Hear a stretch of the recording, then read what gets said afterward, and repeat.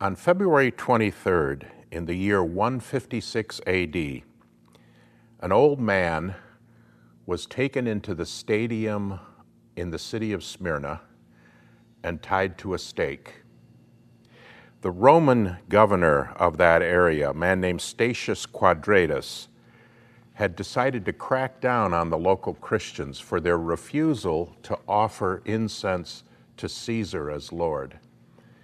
And he also decided he was going to start at the top by seizing the bishop of Smyrna, a man called Polycarp.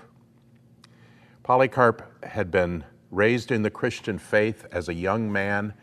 He was a disciple of the Apostle John, the writer of the book of Revelation. And when this crackdown became apparent, his friends urged him to flee the city and escape.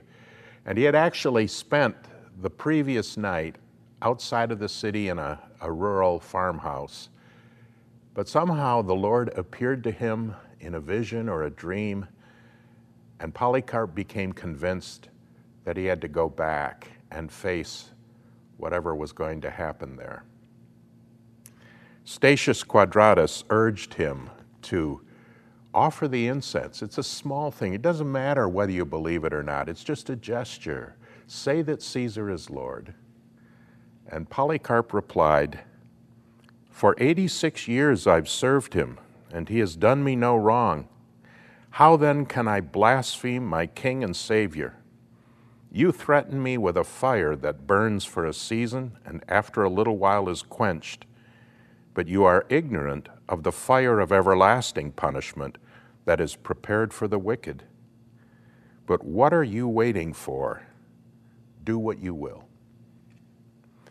We know those words because they were written within a year of Polycarp's martyrdom by the church in Smyrna in a letter that they sent out to other churches. And that letter concludes this way: "Later we gathered up his bones, more precious than jewels and finer than gold, and laid them where appropriate.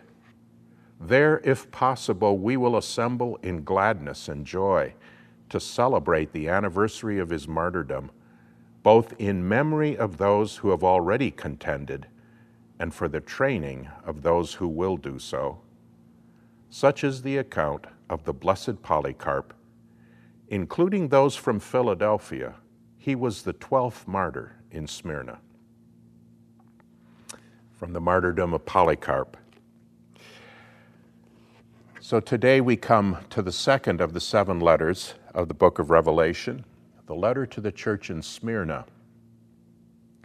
And as John has pointed out, these letters all follow a basic pattern, beginning with the address, and it seems as though the order of the letters was probably determined not because of their content or their importance, they're not ranked 1 to 7 somehow, but by geography. Starting in Ephesus, which was the chief church of that whole district, the church where John himself was the leader, a messenger carrying these letters would have moved north, and the first place he would have come to would have been the city of Smyrna, as it was known then. Today in Turkey, still a major important city called Izmir. And the letter to the church in Smyrna, like all the other letters, is addressed to the angel of the church. As John pointed out last week, that could mean angel as we usually think of angel, a spiritual being, some kind of guardian angel. But it's difficult to see why a letter from Jesus would be written to a heavenly angel. And so it's much more likely that we are to understand the word angel as messenger or pastor, the pastor and teacher of each church, which I find interesting in and of itself, because what it says is that Jesus, who's addressing the church, we're calling this series Dear Church, we're hearing from Jesus, not just about him, but from him, but he's addressing each message to each church through its pastor. So the words come to the pastor, and as the pastor faithfully delivers them, it's Jesus himself speaking to the church. Think about that the next time you're listening to a sermon. You're not just listening to John Sherrill and evaluating whether you agree or disagree, as he faithfully expounds the Word of God, it is God himself who is speaking, the Lord Jesus addressing his church. So, dear church in Smyrna, here's what's coming. The sender is then described after the address. So the pattern of each letter is address, sender, message, encouragement or command, and finally promise at the end. So I want to work through each of those in order, and we come then to the sender, who's Jesus in every case, but who's Jesus described slightly differently in each letter, using terminology drawn from the great vision that John had in chapter 1, as we saw in the first sermon of this series. So, to the angel of the church in Smyrna write the words of the first and last who died and came to life. And that actually harks back to a couple of verses in chapter 1, because it's an echo of what John says of God himself, God the Father, in chapter 1, verse 8. I am the Alpha and the Omega, says the Lord God. The first and last, in other words, the A and the Z, the beginning and the end. I'm everything and everything in between. And now we're told that Jesus is also the first and last. As he says in the vision in chapter 1, verse 17, John writes, when I saw him, I fell at his feet as though dead. But he laid his right hand on me, saying, fear not, I am the first and the last. And then he adds, and the living one. I died, and behold, I'm alive forevermore. So Jesus, and Revelation can't make this point often enough, in fact, the whole New Testament, everything that God is, Jesus is. God is the Alpha and the Omega, so is Jesus. God is the first and the last, so is Jesus. But where in chapter 1, what's added of God is who was and is to come. In other words, it's a take on the divine name, Yahweh. I am who I am, the name revealed to Moses at the burning bush. I will be what I will be. He was and is to come, eternally the same, ever constant, unchanging, steadfast in his holiness and love and justice and power. With Jesus, there's a variant. He is the one who died and came to life, who was dead, and behold, he is alive forevermore. So Jesus, while he's identical with God, as God in his eternal nature, is different from God in that he is the incarnate one who became flesh, who came down for us and for our salvation, who died for our sins and was raised again to defeat death, who died and is alive now forevermore. And he it is who addresses the church with these words. I know your tribulation and your poverty, but you are rich, and the slander of those who speak against you. Now, in almost every other letter, the message from the Lord Jesus begins with the phrase, I know your works. I know all about it. I'm here. I see you. I'm with you. But for Smyrna, it's a variation. I know your tribulation and your poverty and the slander that's directed against you. Nothing about their works. No word of rebuke or criticism is offered to this church. Just this rather stark, kind of painful message. This is what's happening, and this is what's going to happen to you. And what's going to happen is tribulation. That's the key word in this letter, thlipsis in Greek. It occurs twice. It's all about tribulation. That's what the church is promised. You think about the gospel and the unblushing promises of reward that fill the New Testament. What are we promised through faith in Jesus Christ? We're promised new life. We're promised forgiveness. We're promised resurrection, spiritually now, physically later. We're promised the presence and power of the Holy Spirit. We're promised peace with God and with one another, reconciliation. We're promised strength for the journey and glory at the end of the way.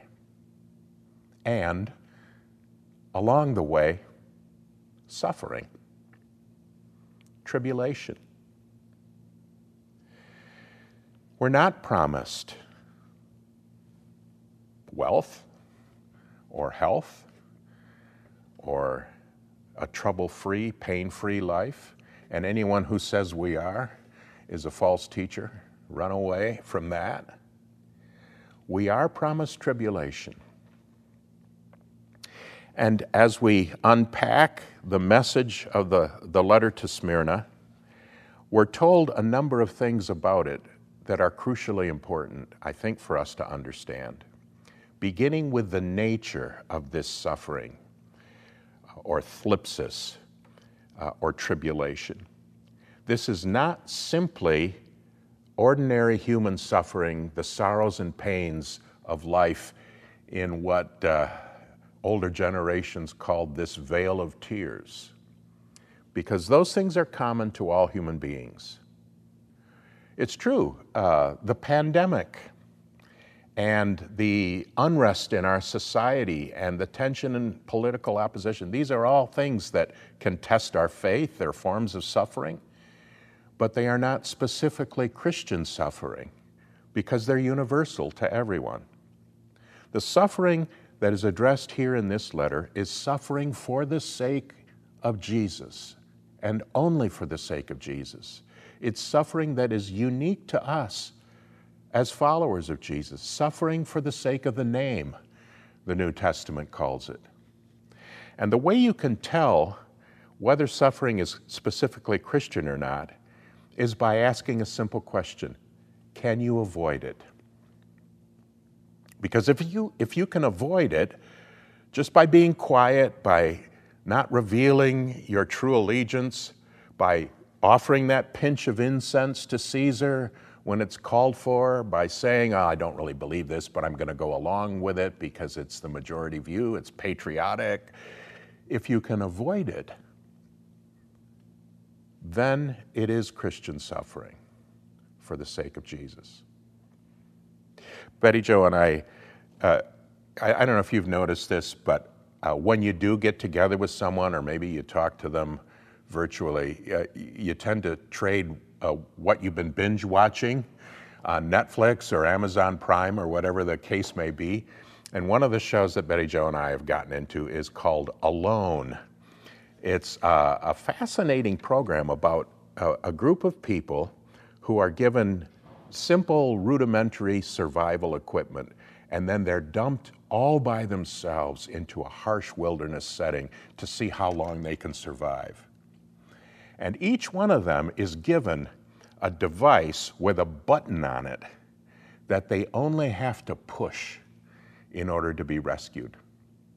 So psychologically, as time goes on and they grow hungry and they grow tired and they get lonely and they miss their friends and their family, the pressures mount. All they've got to do is push the button and tap out. And almost instantly, a rescue team will arrive and whisk them away to food and comfort and home. And it's stressful. That's the nature of the suffering we face as Christians. All we have to do is tap out. All we have to do is hide our identity in the face of the world or of society, and we can escape it. So that's the first thing. The second thing are the forms that this suffering will take, this tribulation or trouble. And here Jesus describes three things about it that have proved true for the Smyrnans, and in every generation since then, they still prove true today. It may be economic suffering that you endure for the sake of faithfulness to Christ. I know your poverty, says Jesus. It wasn't always good for business to be a Christian, nor is it any longer today necessarily good for business. You may be passed over for promotion because of moral integrity or because of your outward Christian identity, your overt confession of Christ. Yeah, I'm a Christian. Although Jesus says, notice there's a difference between poverty and wealth. These things are not just physical measures. You may be physically poor there in Smyrna, but you are spiritually rich. It could be physical persecution. Some of you are going to be thrown into prison, Jesus says. And it could be social in nature. And here we come to a phrase that I think we need to unpack a little bit. The slander of those who say that they are Jews and are not, but a synagogue of Satan. So the Christians in Smyrna are being slandered. Nasty things are being said about them by people that are described here as so-called Jews who are part of the synagogue of Satan. And that sounds at first blush like it's anti-Semitic. But we have to try to think our way back into a situation very different from subsequent history. And certainly subsequent history, we as Christians have nothing to be proud of with our treatment of the Jewish people and the terrible sin of anti-Semitism up to and building up finally into the Holocaust in the 20th century. We have much to repent of. But at the time of the New Testament, the situation was reversed. It was the Jewish population in these Greco-Roman cities that was numerous and wealthy and had political power. And it was the Christians who were small and sort of powerless and unable necessarily to defend themselves and the target of abuse. And it's important to remember when it says synagogue of Satan, that doesn't necessarily mean the devil was in control there, but the original meaning of Satan is the accuser. So it's not too hard, I think, to imagine the situation of these Christians, many of whom would have been Jews originally, who had come to embrace Jesus as the Messiah, as their Savior and Lord, and now they're getting it from former friends and maybe family members. And this is a pattern, again, that has played out all over. I think of our own Saeed here at Fifth, our beloved brother from Iran and his wife Atanaz. And Saeed actually, in his own experience, has had all three forms of this kind of suffering. He's been physically abused, he's been thrown in jail, he's been beaten, he's lost his job because of becoming known as a Christian. He's been kicked out for a time from his home by his family. This is reality for many in the world today, still. And it may be for us. Who knows? You know, America's been kind in terms of religious freedom, but who knows what the future may hold. There is, however, one important reminder that we need to throw in at this point from Peter. 1 Peter probably sheds more light on this letter to the Smyrnans than any other part of the New Testament because it was written explicitly to Christians who were under the gun, who were suffering, and it was written to strengthen them. And in 1 Peter chapter 2, he adds a very important reminder on this topic of persecution. For this is a gracious thing, when mindful of God, one endures sorrows while suffering unjustly. For what credit is it if, when you sin and are beaten for it, you endure? But if when you do good and suffer for it, you endure, this is a gracious thing in the sight of God. And then he cites the example of Christ. The key is, you need to be suffering unjustly. If I were to paraphrase what Peter says there, I'd say, don't suffer for being a jerk. If you suffer because you did something wrong or stupid or downright wicked, there's no credit in that. That's not suffering for your faith. That's suffering that's your own fault. But if we suffer unjustly, if we come down to it and know we have to take a stand at the risk of being unpopular, maybe losing a friend, maybe even experiencing some kind of financial penalty, and perhaps ultimately physically, then we need to step up. So the nature of the suffering, the forms that it takes, and then more briefly, notice the one who's behind it, the instigator. Do not fear what you are about to suffer. Behold, the devil is about to throw some of you into prison. And again, a reminder that John offered as well in the previous message in this series. People, even people who maybe abuse or mistreat us or treat us unfairly in some way because of our faith, they're not the real enemy. The real enemy is behind all that. And the real enemy wants to destroy our witness if he can. He wants to destroy our faith. And maybe he can do that by getting us to cave and to hide our faith, our allegiance to Christ. Or maybe he can get us to respond inappropriately with anger or hatred or contempt. So recognize what's really going on here, the real spiritual dynamics of this threat. And then finally, Jesus tells us the purpose of it all.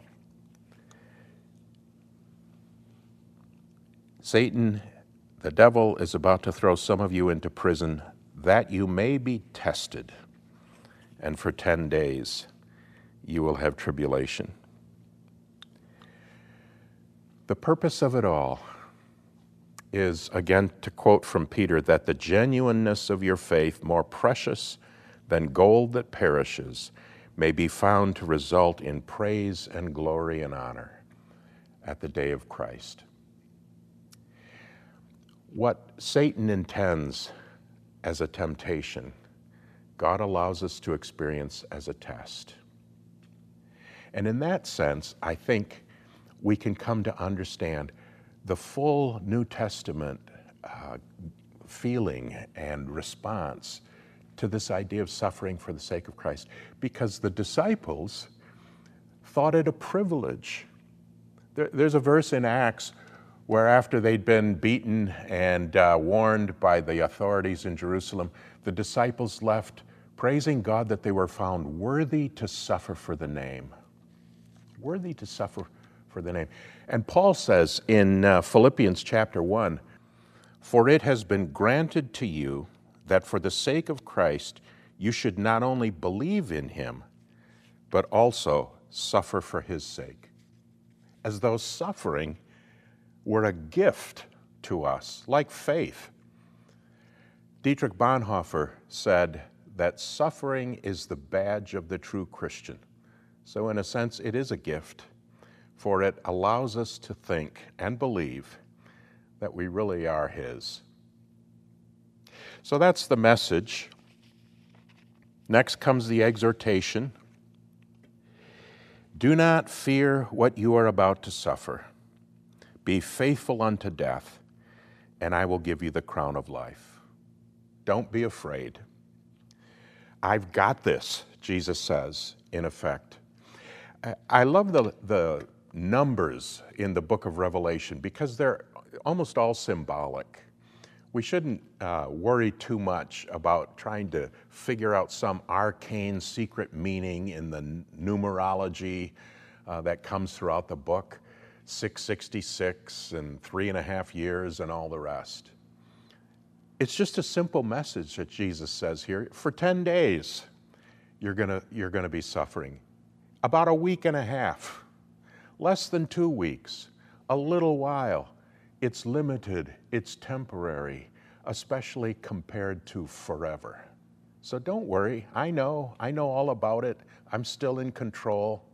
I measure out how long it's going to last. And I will always be with you, no matter what. Be faithful unto death. Faithful unto death. One of the things that occurs in each of the letters is the promise at the end, always given to those who conquer. And here in the letter to Smyrna, we're given a definition of what it is to conquer. It isn't to somehow defeat your enemies, out-argue them, punch them, overcome them with power or force or weaponry. It's simply to be faithful, to hang in there, to keep loving Jesus, to keep following Jesus, no matter what. No matter what we may experience along the way, the one who conquers is the one who's faithful unto death and who receives a crown of life. You notice at the end of the letter, it's all about life and death in their various meanings. There's physical life and physical death. There's also spiritual life and spiritual death. And there's eternal life and eternal death. And the final promise to the one who conquers is that they will not be hurt by the second death. Those are trembling kinds of words, because the second death is the death that happens after death.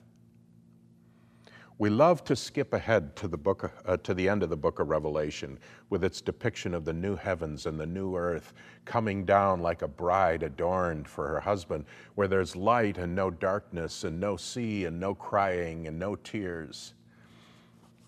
We're not so keen on chapter 20 that comes just before those two last chapters, which describes the last judgment and the second death.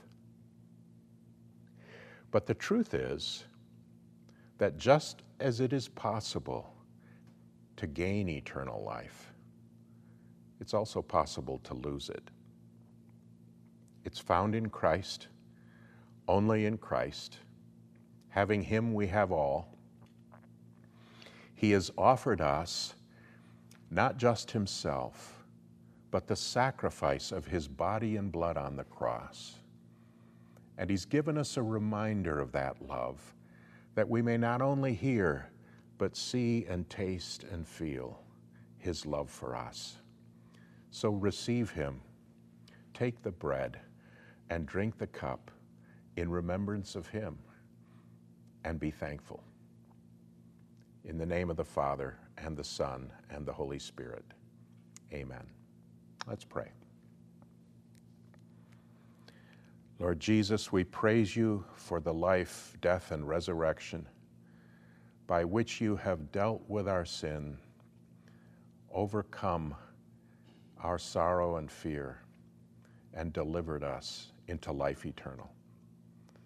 We pray for the strength and grace to be faithful to you no matter what, willing to pay any price for the sake of holding up your name and being an adornment to it. And we pray in that same name. Amen.